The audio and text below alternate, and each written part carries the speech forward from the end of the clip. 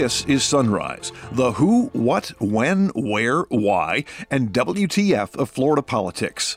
I'm Rick Flagg reporting from Tallahassee, where TaxWatch is releasing its annual list of legislative projects that somehow made their way into the new budget without following standard procedure. They call this the turkey list, and TaxWatch will be advising the governor to use his line item veto power to hunt them down.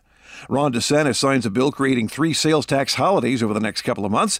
Along with the usual tax breaks for hurricane supplies and back-to-school supplies, there is something new this year.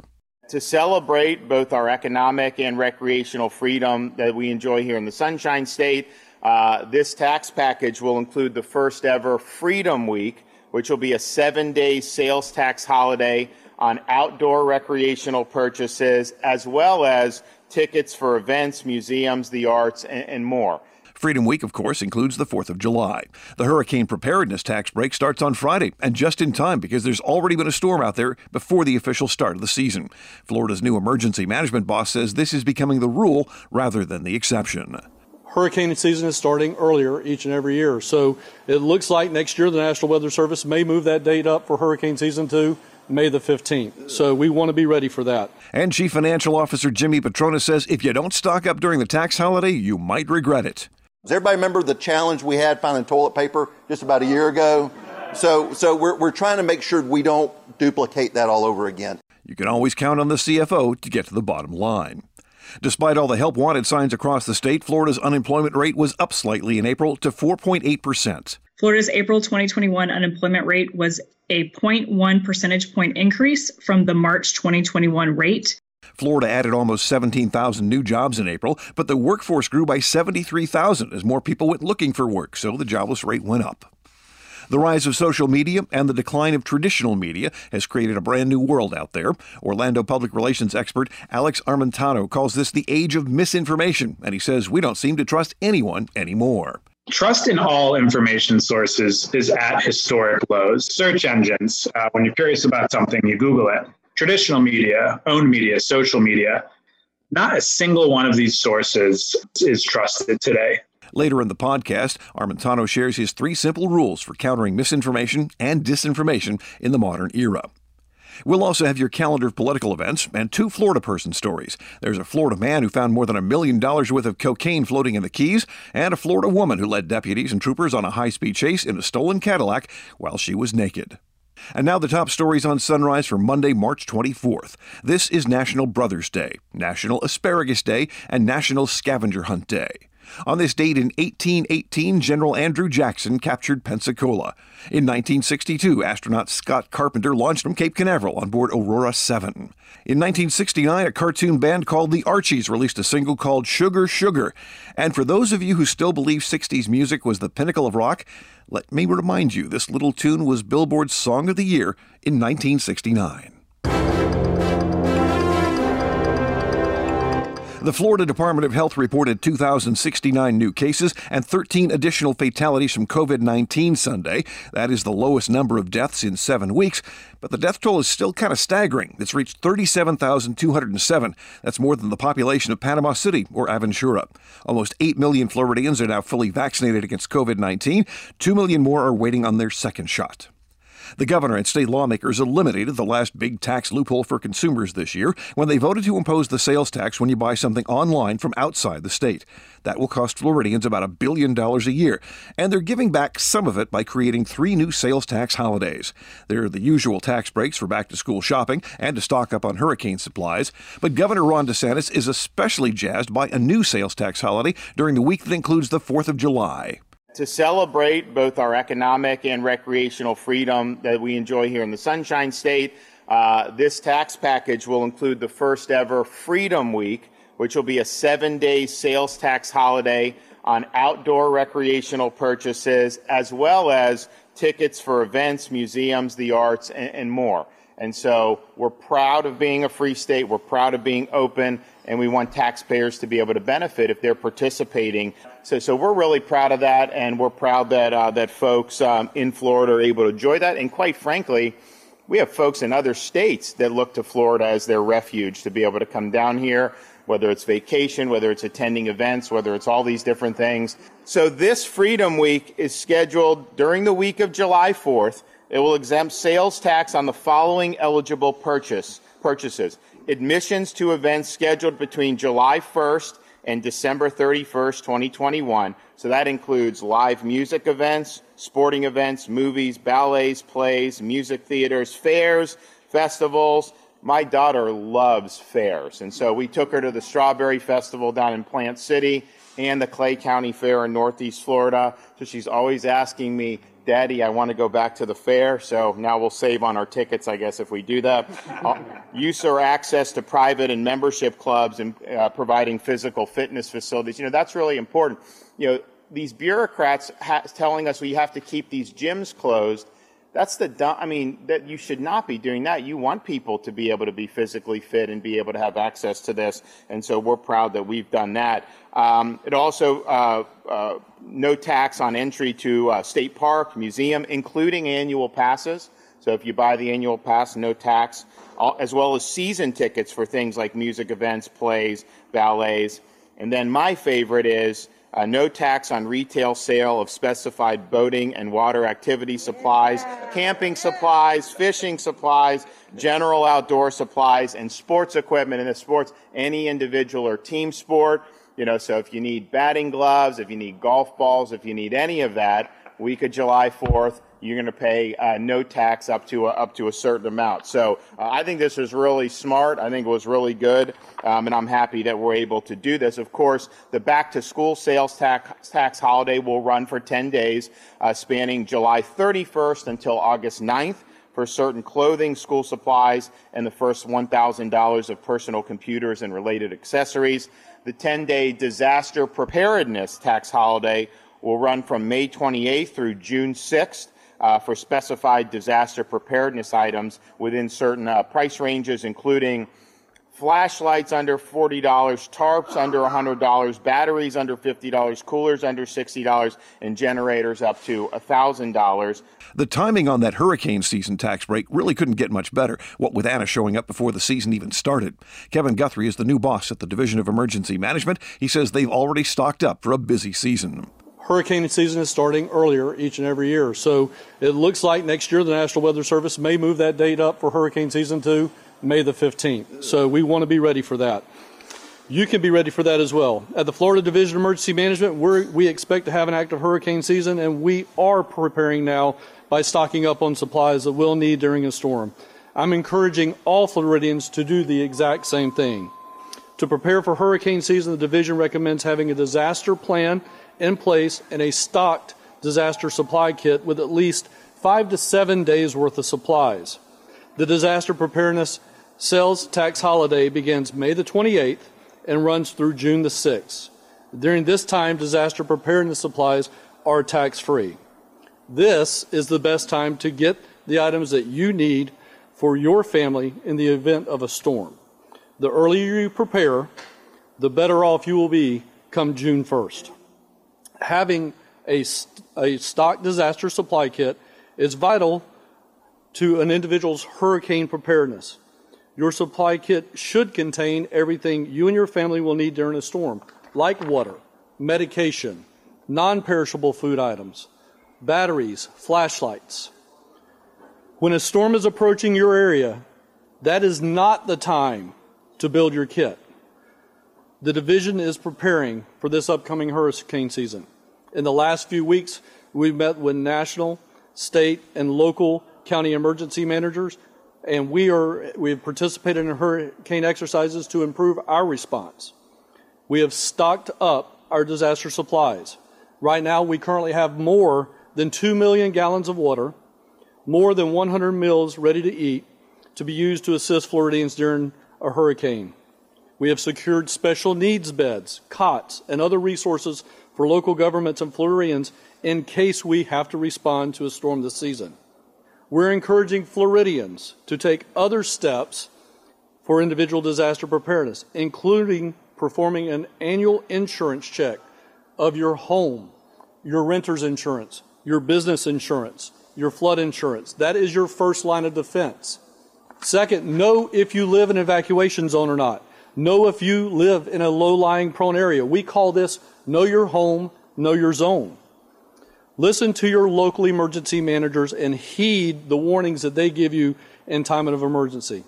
But leave it to Chief Financial Officer Jimmy Patronis to get to the real bottom line of the sales tax holiday for the hurricane season. We're trying to make sure that the sales tax benefit gives you motivation, so you go out and get those resources now. You used to go get the radios, the batteries, the generators, the supplies now, as opposed to waiting when the emergency comes. Everybody remember the challenge we had finding toilet paper just about a year ago? So we're trying to make sure we don't duplicate that all over again. You know, if Charmin ever decides to ditch the bears in their toilet paper commercials, the CFO would be a great replacement. Florida's unemployment rate has improved dramatically since the start of the COVID crisis, when more than 1 million jobs vanished, but the jobless rate seems to be stuck on a statistical plateau for right now. Adrienne Johnston is the chief economist at the Department of Economic Opportunity. She says the jobless rate increased 0.1 of 1 percentage point last month. Florida's seasonally adjusted unemployment rate in April 2021 was 4.8%. This was lower than the national rate of 6.1%. Florida's April 2021 unemployment rate was a 0.1 percentage point increase from the March 2021 rate. Miami-Dade County and Hamilton County had the highest unemployment rate with 6.9%, followed by Osceola County with 6.7%. Monroe County had the state's lowest unemployment rate with 3.2%, followed by St. Johns County with 3.4%. This unemployment rate represented 487,000 jobless individuals. On the plus side of the equation, Johnston says Florida added almost 17,000 new jobs in April, and most economic sectors are hiring. 8 out of 10 major industry sectors in Florida gained jobs over the month. Leisure and hospitality gained 8,100 jobs over the month. The other services industry gained 4,400 jobs over the month. The two industries to lose jobs over the month were government and trade, transportation, and utilities. 14 of the 24 metro areas in Florida had over-the-month job gains. The Orlando, Kissimmee, Sanford metro area gained the most jobs with 6,700, and Port St. Lucie grew the fastest with a rate of 0.9%. Other metro areas with notable job growth were the Tampa, St. Petersburg, Clearwater metro area, 2,000 jobs, and the Jacksonville metro area with 1,800 jobs. But along with those new jobs, there's been a surge in the workforce as 73,000 people entered the labor market, which is how you get a higher unemployment rate even as you're adding new jobs. But Johnston says that's actually a good sign that people are going back to work. Truth is, they may not have much choice.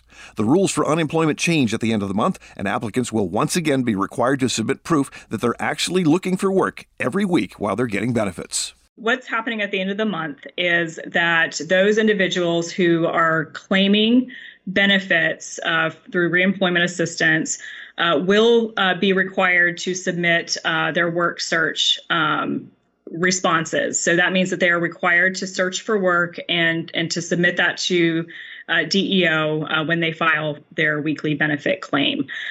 So with that, there's not a direct connection to the way that the unemployment rate is actually calculated. However, as people are looking for work, they will be counted into the labor force. So remember that unemployment rate is based on a survey of people. So it's all about how they respond to that survey. So if they are encouraged to look for work and they do so, whether it's related to benefits or not, then they're going to be counted in the labor force. So that actually may increase the labor force numbers, and it could actually have an impact on the unemployment rate if that's the case. That job search requirement may not affect the overall number of people who are unemployed, but it will make it harder to get benefits. It's one more hurdle in a system that was, frankly, designed to discourage people from applying for financial assistance. There's been a lot of change in the media landscape over the past decade, and all the conventional wisdom has pretty much gone out the window. So how do businesses adjust in an era where woke customers are demanding more from their companies than just a good product? For that, we turn to Alex Armentano of Orlando, who specializes in corporate reputation and crisis communications for Edible. That's a PR firm that focuses on the food and beverage industry. He was featured on a webcast by the Florida Department of Citrus last week and had some advice on helping survive and thrive during the age of misinformation.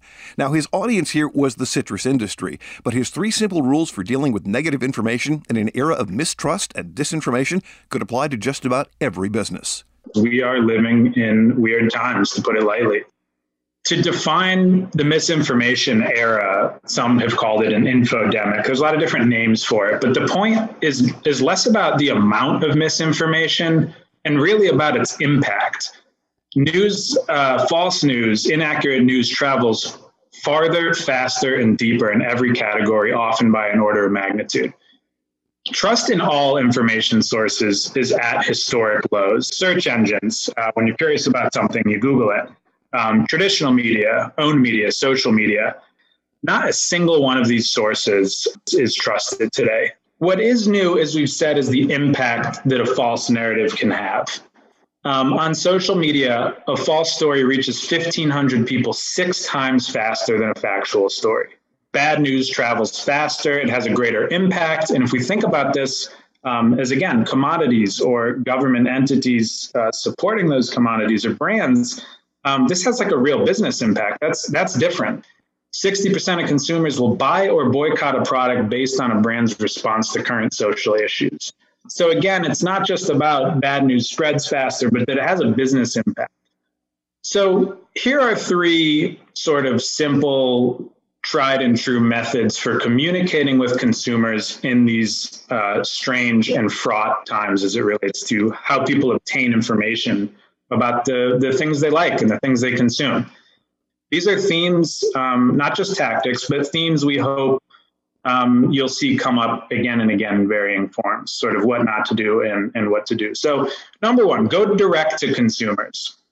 Think about it like a game of telephone. A lot of the damage to business and industry is done the longer the game of telephone is. Increasingly in our profession, in communications and public relations and speaking with the press, there's this movement toward going direct to sort of cut out the middle person, or alternatively going to outlets that are sought after by our consumers. No longer is it the big national newspapers of record. There's an outlet for everything, depending on what you care about. Go direct to consumers and speak to them in ways that they'll understand. Speak science to scientists and speak wellness to consumers who prioritize that. Number 2, find friends.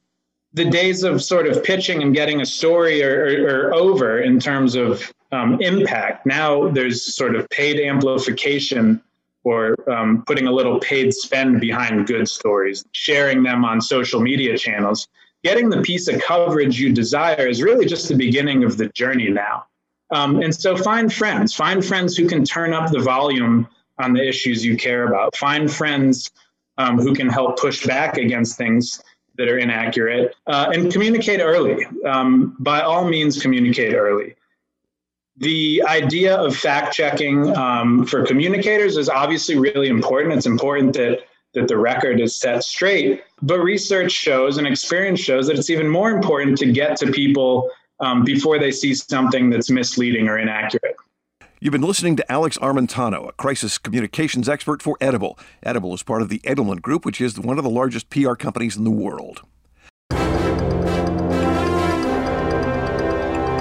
Time now to check out your calendar of events. The FSU Board of Trustees meets at 9 to interview 3 candidates to succeed retiring President John Thrasher.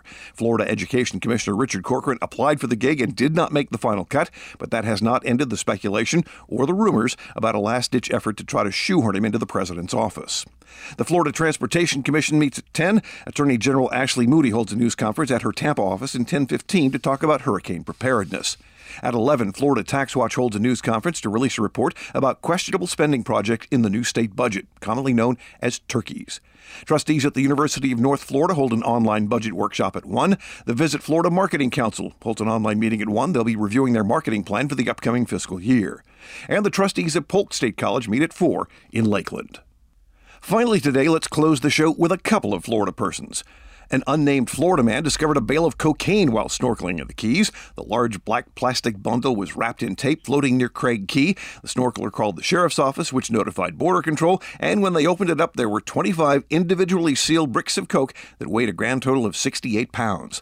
The folks at Border Patrol say the drugs are worth more than $1.5 million, and they did not identify the Florida man by name for fear of reprisals by the smugglers who lost their coke. They're just calling him a good Samaritan for turning it in.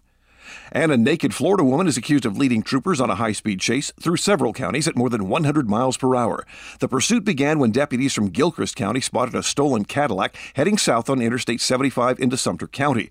A highway patrol trooper spotted the caddy in Hernando County, and when he tried to stop the vehicle, it sped up to 110 miles per hour. Troopers performed a pit maneuver to run it off the road, and when the car stopped, 24-year-old Rachel Lynn Stefanich of Plant City emerged, minus any clothing. She's been charged with grand theft auto, reckless driving, fleeing and eluding, possession of meth, and driving with a suspended license.